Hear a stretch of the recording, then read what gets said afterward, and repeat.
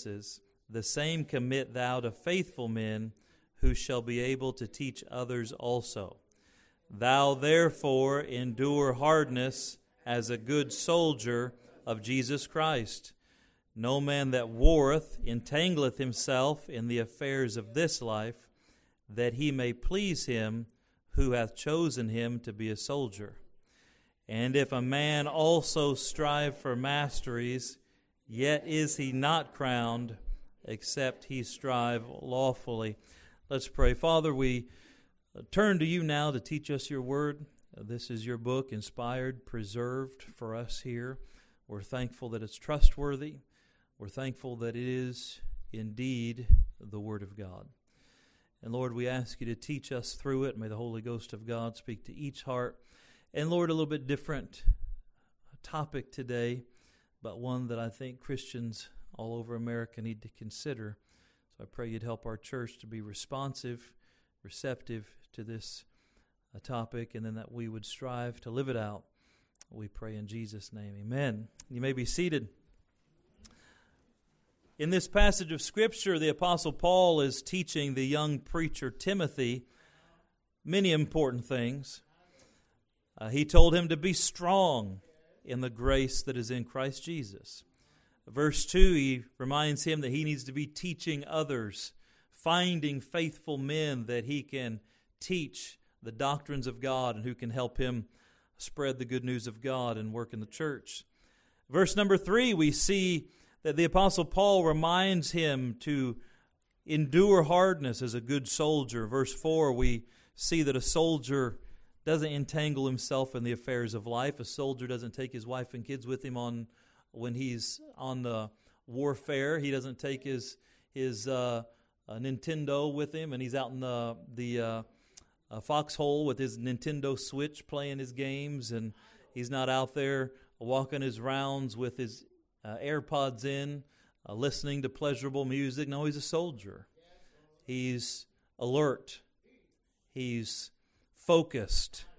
He's hard because there's a job to do, and it's a deadly situation. Verse 5, he reminds him to strive for masteries, but you must strive lawfully. All important subjects for a young preacher to know. But today we focus on this verse 3, thou therefore endure hardness as a good soldier of Jesus Christ. Paul reminds the young preacher that he is in a spiritual battle. Paul tells him that he must have the constitution of a soldier. The ministry is not soft. The work of God is not for sissies. It is a spiritual battle. Specifically here, Paul told him that he would have to endure hardness. It's an interesting word, hardness. What does hardness mean? The dictionary uses words like difficulty, scarcity, coarseness, severity, rigor, cruelty, hardness. And when we're serving God, Timothy, you're going to have to endure some hard things. You might run up against cruel people or cruel situations. You might have to serve with rigor and terribly hard work. You're going to be in severe situations, perhaps severe hunger, severe financial straits, severe weather. You're going to have to deal with coarseness, coarse people, coarse terrain. You're going to have to deal with scarcity. Often you won't have what you think you need. You're going to have to deal with difficulty. Paul tells Timothy, Timothy, you're a good young preacher. You've got a good life ahead of you. You're going to do a lot of important things, but you must learn to endure hardness. He reminds him that he's a soldier in God's army. You know, it's interesting to be reminded that we're soldiers in God's army. Soldiers are called to a life of hardness. They must leave behind the privileges of individualism and the comforts of society. At the moment they arrive for duty, they begin the process of hardening. Some of you that went to boot camp, I never have, but I've heard many stories and read many stories and listened to people about it. And one of the first things they did, at least I was talking to a man, he said one of the first things they did when we showed up for boot camp is, well, first they put us on a bus, didn't tell us where we were going, didn't tell us anything. We didn't have the privilege of that information. From the very moment we showed up and got on a bus, we learned to do what we were told when we were told without question. He said we got to the place and they took us to a little station and we had to give them all of our personal items. Anything that made me feel individual, anything from home, any reminder of my home life, they took and exchanged it for clothes like everybody else, in a bunk like everybody else, in a room with everybody else. He said then they cut our hair and gave us all the same haircut. No individual haircuts there. We got up at the same time. We did the same work. We ate what we were told. There was no choice. The process of hardening began. And depending on what branch you were in, 6 weeks or 9 weeks or 13 weeks or whatever the case may be, whatever the situation was at the time, they would begin the process of hardening. Hardening the body. Push-ups after push-ups. Sit-ups after sit-ups. Pull-ups. Running. I was just watched recently a little clip, and they had two kind of skinny-looking guys and in the camos and didn't look like much, and then they had a big, bulky sports player. And they had a little ropes course that the guys had to go through, and it was pretty tough, looked pretty tough, and you got this little scrawny guy, he didn't look like much, he gets on there and just takes minutes and just goes through this ropes course, holding on the whole time and swinging and then getting on his legs and getting on a pole and moving himself across and then getting on the rings and moving him. And wow, pretty impressive. But here's this other guy, and he's all buff, and his muscles are much larger, and he looks much more imposing. And he gets on there, and he gets about a quarter of a way through the course and couldn't do anymore. You know why? Because the army man was hard. His muscles were hardened to that course. He was used to the work. And while the other man looked much more impressive and imposing, he just wasn't hardened to that. His body wasn't used to that. These people, they'll strap on a 90-pound field pack and run 5, 10, 12 miles. I have a 90-pound field pack on the front. And I'm in training all the time. That's right. But imagine not just running 5, 10, 12 miles, throwing on a pack weighs 100 pounds and doing it. In army boots. Not $100, $200 running shoes. Combat boots. See, boot camp begins the hardening process. But not just the physical hardening, the mental and emotional hardening. Hardening the emotions of where you have to learn to put your feelings aside. What you feel is not as important as the objective. The mental hardening of learning that you can do far beyond what you think you can do. I was listening to an audiobook by a couple SEALs. And the SEALs, they go to BUDS training. And then their special warfare training. And they were talking about after boot camp, if you want to become a SEAL, you have to start going to this special training. And they said about 90% of all who apply fail. And in SEAL training, there's a lot of physical things. And you look at the physicality of it and you realize, man, very few people on the planet could do that. But what the SEALs tell you and what the instructors tell you is the training isn't really physical at all. It's mental. Because most of the people who apply have the physical stamina to do what's required. But they don't have the mental hardness. And there's a hardening that has to happen. And in SEAL training, there's a bell stationed in the compound. And if you want to quit, you just go ring the bell.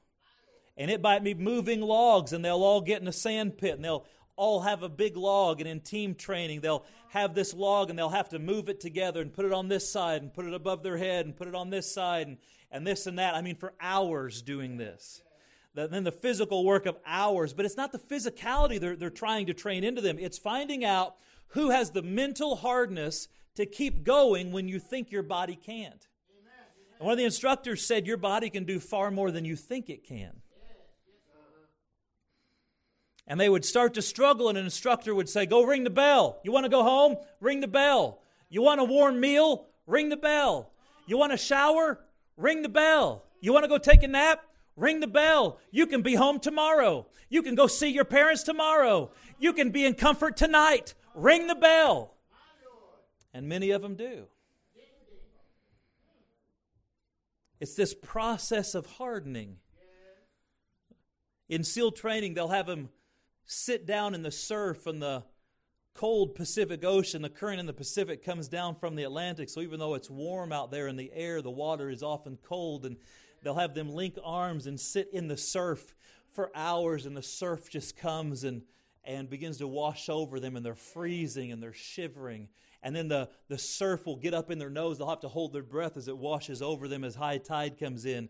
And for hours, they'll just have to sit there learning that it's okay to be cold, and it's okay to be tired, and it's okay to hurt, but they can keep going. It's a process of hardening. One man was asked, what was the hardest thing about SEAL training? And they said, from time to time, an officer would come to you, and if you did something wrong, or maybe you didn't do anything wrong, they just wanted to test you. They would say, go make yourself a sugar cookie. Now, the sugar cookies I know I like.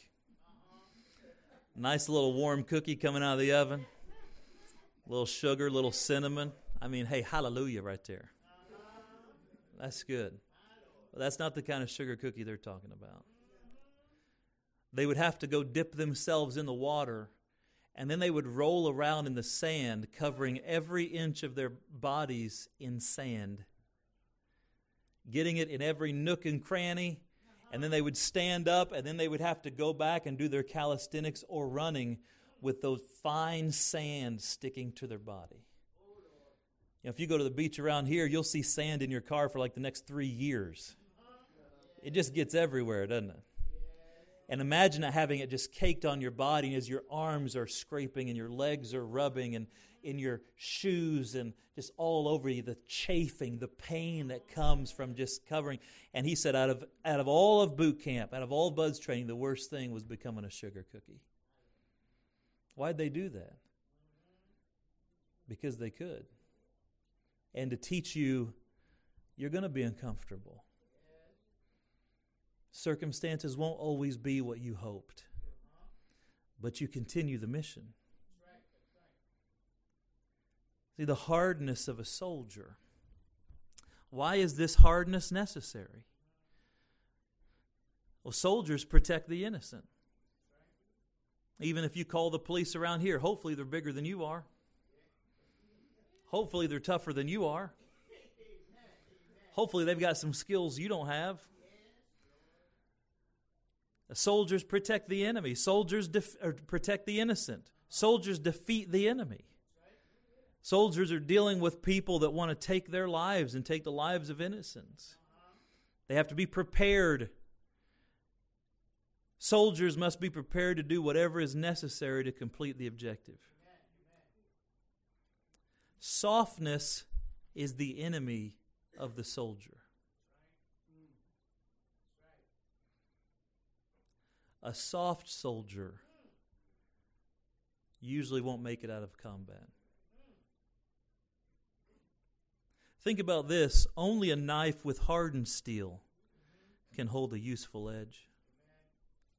You ever had a knife that just wouldn't stay sharp? But then you get a knife, and man, it'll hold an edge. I got a little tiny case knife made in America, amen? Little tiny case knife about that big, and that thing's got a blade on it that it holds an edge. And I've had bigger knives and more impressive looking knives, and it seems like they just need sharpened all the time. But man, that little knife with that hardened steel,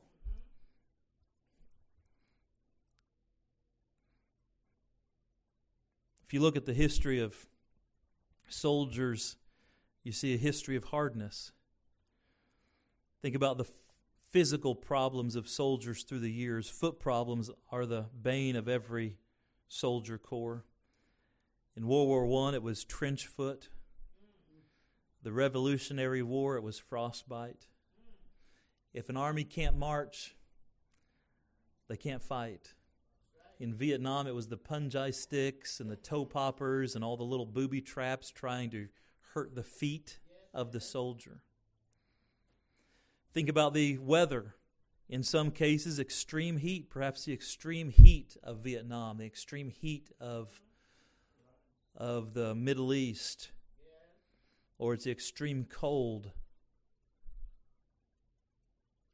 I think about over in the Middle East, they say when the first Gulf War, the sand was a much larger problem than they imagined. The equipment didn't function in sand, and you get sand in your guns and sand in your tanks and sand in all your electronic equipment. Think about the mental difficulties. Living in constant threat. I was listening to a story about a man that was in Vietnam, and he was talking about how he eventually, it's an amazing story, he eventually was in a helicopter crash, lost two legs and an arm, and eventually became a story of victory and motivation, helping people. But he would talk about just being under constant threat. Just your adrenaline's pumping all the time. It's like your adrenaline just never gets a break. And then trying to come home and live not being in danger and not being in fear of your life. The mental conditions of being literally under fire, literally being shot at. The mental strain of watching the death of friends and squad members. Think about the emotional strain of separation from family, not seeing family for months at a time. The nasty food. The loss of hope. See, the history of a soldier is a history of hardness. You say, preacher, why are you talking about all this? Because God told us, Christian, you need to learn to endure hardness. I was doing some research, and they had a top 10 list of soldier hardships in the Civil War. The hardest thing about the Civil War, the number one problem that soldiers faced was starvation. Think about that. Starvation. And then disease. And then number 3, harsh weather. Number 4, being left behind in battle. Number 5, watching a friend die in the war. 6, hygiene. In my research, it said that the northern soldiers were given little hygiene packets, a comb and a brush and soap and different things, but the South didn't have any of that. And so oftentimes they were so filthy that if they got injured or wounded, disease would set in so quickly. They talked about that they had wool uniforms. And the wool uniforms, they would be so hot in the summer. But then the wool attracted fleas and ticks and all the bugs. And then the sweat would get in there and dry and then chafe. Things that we don't even think about. Exhaustion, number 7. Number 8, thought of dying. Number 9, missing family. Number 10, improper clothing. We talked about things like boots and shoes, and you read the Revolutionary War and the Civil War, not having the right gear for the cold weather. You see, you have to endure hardness. I read a story of a man who was in Vietnam in the jungle, and he said the heat was one thing, but the jungle was an enemy of itself. He said we just weren't prepared for jungle life. The poisonous snakes, the plants that were poisonous and that would hurt you, and then the bugs, spiders and bugs like we'd never seen. I was reading a story of a man who got saved, and they would often say they got so hard to it, they just got to the point where they were like dead inside. and a new recruit would come, and a spider would be like on their shoulder or something, drop out of the jungle on their shoulder, and and an older man, this sergeant, said he would just take the spider and throw it in his mouth and start eating it. He'd say, boy, you better get used to the bugs. The hardness. Now, thank God we're not in that type of army. Thank God we don't have to live through those things. And we ought to, all of us, thank God for those who are serving and enduring hardness today, so we don't have to. We're going to go home to a warm house and sit in comfortable seating and maybe even watch a little football or eat a decent meal. And we're sitting in padded pews and comfortable building, and we ought to be thankful for those things. Every soldier must endure hardness. And what the Scripture says here is, Timothy, thou therefore endure hardness as a good soldier of Jesus Christ. Let me say a couple things and we'll go to the house. Let me say that every follower of Christ must learn to endure hardness. If you don't learn to endure some hardness, you're not going to follow Christ very long. Now, thankfully, it probably won't be bugs. Thankfully, it probably won't be the extreme temperatures and all of those things. It may not be the physical danger, but we're going to have to learn to go without some comforts, to go without some pleasure, to deny ourselves of some things, to deal with difficult people, to make tough choices if we're going to be a follower of Christ. Look at Luke chapter 9. We'd much rather hear a sermon on the love of God, wouldn't we? But I tell you, we've got to understand that sometimes life's going to throw us some hardness, and we have to endure it if we're going to follow Christ and make a difference in this world.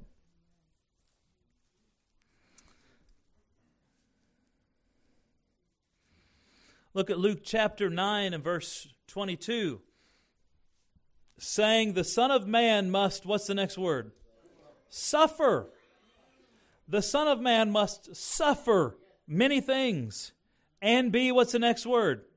Rejected of the elders and chief priests and scribes, and be, what's the next word? Slain, and be raised the third day. So here's the Son of God. He's teaching His disciples, listen, you're following me. You think I'm going to set up the kingdom, but that's not happening yet. That'll happen one of these days. That's not happening yet. He said, first I must suffer. I must be rejected. I must be slain. Amen. And then look at the next verse. Verse 23. And He said to them all, if any man will come after me, let him deny himself, take up his cross daily, and follow me. What's the Lord saying? The Lord's saying, I'm going to suffer. I'm going to be rejected. I'm going to be slain. Now that may not be your fate, but you will have to deny yourself. You will have to bear a cross of your own, and you will have to follow me. What's He saying? Disciples, you're going to have to endure some hardness. You want to follow me? The path to greatness leads through the cross. The path to the millennium leads through Calvary. The path to the empty tomb leads to hanging on the cross. And oftentimes in Christianity, on our march to glory, we're going to have to go through some tough times. And the Bible speaks of denial and a daily cross and putting aside our own dreams and wishes to follow the Master. You say, preacher, that's not what I want. That's not what I'm looking for. Well, there's someone who will promise you something different. You see, if that's your attitude, Satan is very quick to come to you and promise you luxury, comfort, and pleasure.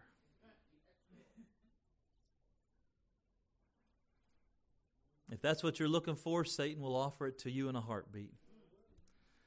The problem is Satan promises luxury, comfort, and pleasure, but delivers only pain, sorrow, and death.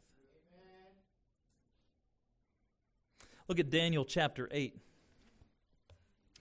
The Bible speaks of the Antichrist. Daniel is a fascinating book and is wonderful to be studied in conjunction with the book of Revelation.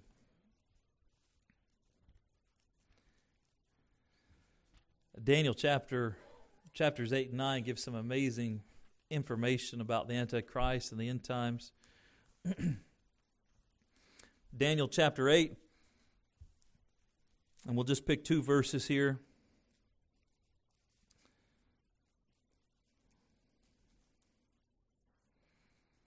Look at verse 24. This speaks of the Antichrist. And his power shall be mighty, but not by his own power. And he shall destroy, what's the next word? Wonderfully. And shall prosper and practice, and shall destroy the mighty and holy people. Verse 25, and through his policy, that word means politics. Satan uses politics even in our world today. All this ungodly politics you see happening is a way that Satan is trying to destroy our country. And through his policy also shall he cause craft to prosper in his hand, and he shall magnify himself in his heart, and by peace shall destroy many. Now wait a minute. The Bible says he's going to destroy wonderfully, and he's going to destroy by peace. Comfort and pleasure and false peace are open doors for the destruction of Satan. Now, I'm not going to go live in a monastery and deny myself of all pleasure. It's not what the Bible says. I'm thankful for a comfortable mattress. I even bought a MyPillow from that weird guy on TV. Yeah, I want to be comfortable. Amen. By the way, not a bad pillow. I'm not opposed to comfort. I'm glad I've got a comfortable chair I can sit in at home. And my clothes fit most of the time. And different things. But watch this. If you put comfort above Christ, Satan will destroy you. If you put pleasure above principle, the devil will defeat you. If you desire peace at any cost, the adversary will punish you. These verses speak of the tools of the Antichrist. Look at Ezekiel chapter 16. Turn back one book there, Ezekiel chapter 16. The Bible gives us an illustration of how Satan used these things to even pervert Sodom and Gomorrah.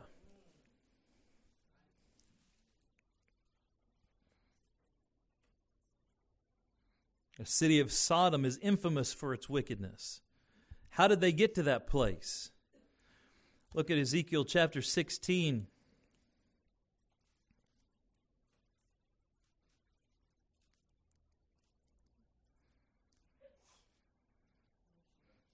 Look at verse 47. Yet hast thou not walked after their ways, nor done after their abominations, but as if that were a very little thing, thou wast corrupted more than they in all thy ways. As I live, saith the Lord God, Sodom thy sister hath not done, she nor her daughters, as thou hast done, thou and thy daughters. So he's saying, look, you're worse than Sodom. You've gotten to a place where you're worse than Sodom. These are the people of God. And if we're not careful, churches can be corrupted. And cultures can be corrupted by sin and wickedness. Look at verse 49. How did this happen? Behold, this was the iniquity of thy sister Sodom. This was Sodom's problem, and we see 3 things: pride, fullness of bread, and abundance of idleness. That is a recipe for destruction. Pride, fullness of bread, and abundance of idleness. Now listen, if you get lifted up and begin to feel like you don't need God, you're already in trouble. But then you begin to be full. You have enough food to eat. You have enough money in the bank. You're all cared for. You don't have worries about day-to-day life. And now you have idleness. You just got too much time on your hands. What the old-timers say, idle hands are the devil's workshop. We see this played out in our community. The rich people don't want God. The people that live in the mansions and the rich areas, they don't need God. Why? Pride. Fullness of bread. I'm not going to take Sunday, my only day off, and go to church. And listen to me, every Christian in here, when you get to the place, you get a little lifted up with pride. You begin to take God out of your heart and just set Him to the side a little bit. Proverbs 14 says, the backslider in heart shall be filled with his own ways. And so you just begin to choose yourself. You just begin to put yourself first and what I want and what I need. And you just begin to backslide a little bit in your heart. And then you have enough food and you're not struggling and you have difficulties, but you've got enough. And then you stay up too late. And now what are you watching? You have a little bit too much time on your hands. And now what you doing? When we study the prodigal son, the parable of the prodigal son, we find that one thing that turned him to himself was the lack of daily provision. He said, listen, I'm ready to eat the husk that I'm feeding the swine. I'm ready to eat the pig's food. He said, my father has servants that are living better than I am. I'll go home to my father. But we live in a world where, listen, I'm concerned about our welfare system in our country.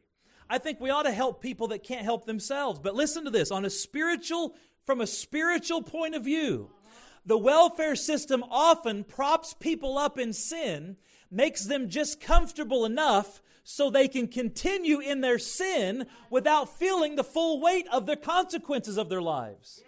And so we give them a place to live, and we'll give them food to eat. We'll even give them a phone, and we'll pay their utilities. When are they going to come to themselves? And we've got to be careful with loved ones. They get a little off track, and so, we just give them a place to stay, and we'll keep bailing them out of problems. And when are they going to feel the consequences of living without Christ? And we see the recipe for the destruction of Sodom.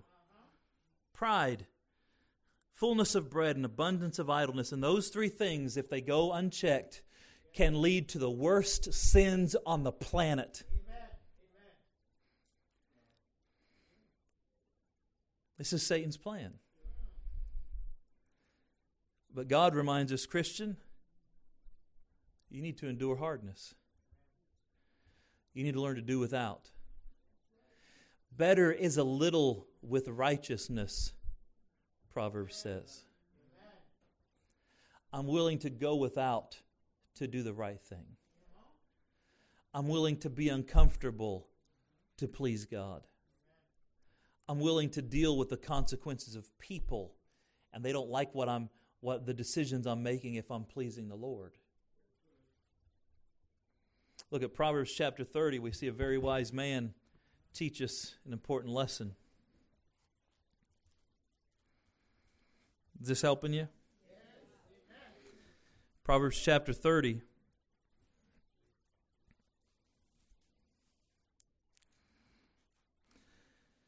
And look at verse 7.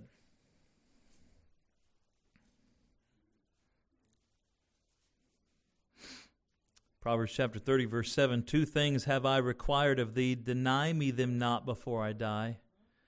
What are they? Number 1, remove far from me vanity and lies. Give me neither poverty nor riches. Feed me with food convenient for me. He said, Lord, don't give me too much. Don't give me too little. Give me what I need. Why? What's the danger? Wouldn't we all just rather have too much than too little? Wouldn't we rather have too much than just enough? Well, here's the danger and here's the wisdom. Look at verse 9. Lest or unless I be full and deny thee and say, who is the Lord? See, that's the pride. Who's the Lord? I can do what I want. It's my life. It's my money. I'll do what I want. I'll go where I please. That pride, the fullness of bread, the abundance of idleness, too much causes us to disregard God. But then wait, the other extreme, too little, also has its problems. Look at verse 9. Or unless I be poor and steal and take the name of my God in vain. See, a lack of things can make us or encourage us to make foolish decisions. Even sin. Would you steal to feed your family? What would you do to feed your babies?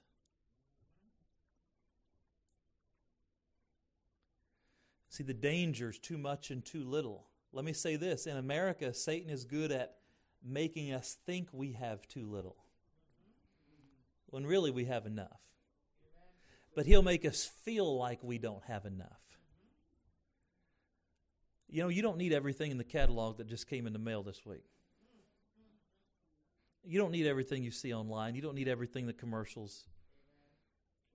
I don't need every tool in Home Depot. I think I do. But I don't. And see, when Satan gets you to believe that you don't have enough, that you're poor, that God isn't doing you right, then that encourages you to make foolish decisions, to steal and to take the Lord's name in vain. When the truth is, the poorest American is more wealthy than most of the world. And I wonder if we just looked around at our lives and rather than feel all the things we don't have. I mean, good night, Americans are spending billions of dollars in storage because we've got more stuff than we can fit in our houses and garages.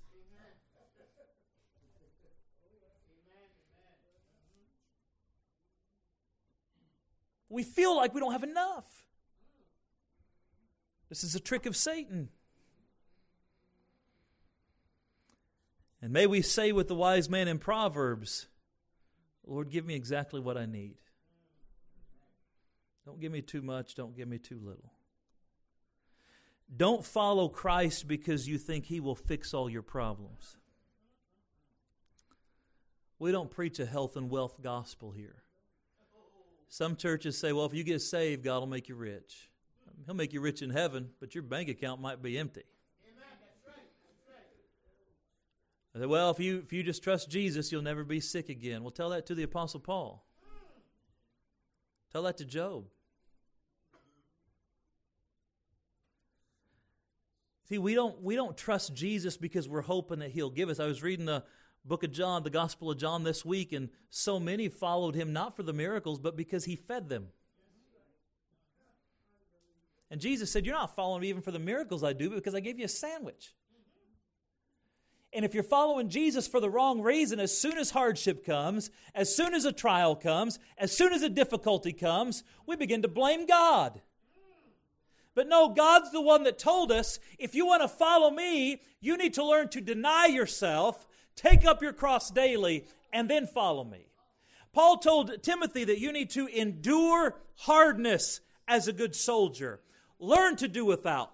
Learn to deal with coarseness and severity and scarcity and lack. We don't follow Christ because He fixes all our problems. We follow Him because He's the King of Kings and Lord of Lords. And whether I'm doing well or I'm doing not so well, He's still King. And whether I'm healthy or sick, He's still good. And whether I'm rich or poor, He's still just. We follow Him for who He is, not for what He does for us. The Christian life is infinitely better than the selfish life. How many of you could testify to that? But never forget that the Christian life is a life of sacrifice and suffering. Our Lord and Savior was cursed of men, hung on a cross, and died for sins He didn't commit. And Jesus said, is the servant greater than the master? What was He saying? You're going to have to endure hardness. You might be misunderstood. You might be mocked. You might be scorned, even hung on a cross. Endure hardness. Let me show you the last verse here. I love this verse. Hebrews chapter 6.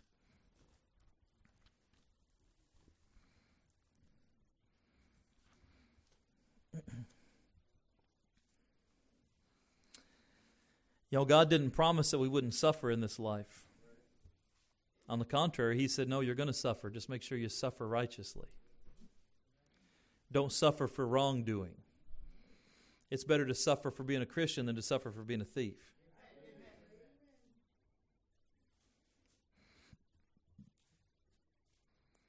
But what God did promise us is that if we suffer, He will never forsake us, and that He will reward us for righteous suffering. Look at Hebrews chapter 6, verse 10. Let's read it together. Ready? For God is not unrighteous to forget your work and labor of love, which ye have showed toward His name, in that ye have ministered to the saints and do minister. I love that verse. God says, I'm not going to forget the good things you do for my name. You're going to suffer, but I won't forget your righteous suffering. Serving me might be hard, but I'll reward you for it. See, we're going to suffer either way in this life, but God rewards faithfulness. What does this mean? It means we obey God when it's hard. It means we obey God when it's difficult. It means we do right when nobody else is doing right. It means we follow Christ when it hurts. We keep our eyes on Him when we don't understand. And even if we get nailed to a cross, we turn our eyes to heaven. And we trust Him. Job said, though He slay me, yet will I trust in Him. What a powerful example of hardness. Has anyone other than Christ gone through more than Job? And yet through all of that, he looks at the Lord and says, you can kill me inch by inch and little by little, but I will still trust you. And sometimes it can feel like you're just dying little by little. Like the pressures of life are just squeezing you to death. He said, what do? You endure it. You get hard. Not a hard heart. A hard heart in the Bible is a terrible thing. But you're willing to endure hardness. Mentally, you can take more than you think you can. Your faith is stronger than you think it is. Your God is closer than He feels. One of my preachers used to say, it's easier to limp forward than backwards. I hurt my foot one time and I tried it. It's almost impossible to limp backwards. But you can limp forwards. Billy Sunday said, I'm going to fight the devil as long as I've got a fist. I'm going to kick the devil as long as I've got a foot. I'm going to bite the devil as long as I've got teeth. And one of these days, if I'm fistless and footless and toothless, I'll gum him all the way to heaven.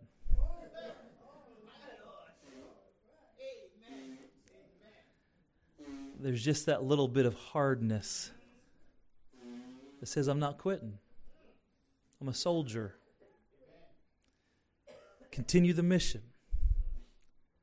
I'll do what I'm supposed to do even when it's hard. Hardness is a part of life. Don't run from it. Pleasure and comfort are a blessing, but they can be used of Satan to turn us away from God. Be content. Do the hard things. Be a good soldier in the army of God. For faithful is He who called you, who also will do it. And He is a rewarder of them who diligently seek Him and serve Him. Let's pray. Lord, thank You for the truth today. We pray that You'd help us to endure hardness as the Scripture tells us. And Lord, sometimes in America we're so blessed, it's easy to forget that it's okay to be uncomfortable. It's okay to not have the newest gadgets and best toys and all the comforts of American life. What's most important is You and Your will and Your way and Your work. So I pray You'd help us today as a church and as individuals that with your help, with your grace and strength, we would be willing to endure hardness and continue the mission and complete the objective, the reason for which you've created us. Pray you'd speak to each heart. Heads are bowed, eyes are closed. Of course, if you're here this morning, you're not sure you're saved, we'd love to take a Bible and show you how you can know for sure you're going to heaven. There's no reason in the world for anybody to go to hell, not one reason at all. Jesus Christ paid your way. Why in the world would you reject Him? If you're willing to put your faith in the shed blood of Jesus Christ, the death, burial, and resurrection, you can be born again. If that's you, we'd love to take a Bible and show you what it means. Christian, are you willing to endure hardness? The truth is you're going to endure it either way. It's just a matter if you endure it faithfully, or if you use it as a reason to quit, to complain, to question. May we learn the lesson that God told Timothy. Timothy, endure hardness. You got a good life in front of you. You got a lot of good you can do. But you're going to have to learn to endure hardness as a good soldier. Let's stand as the piano plays.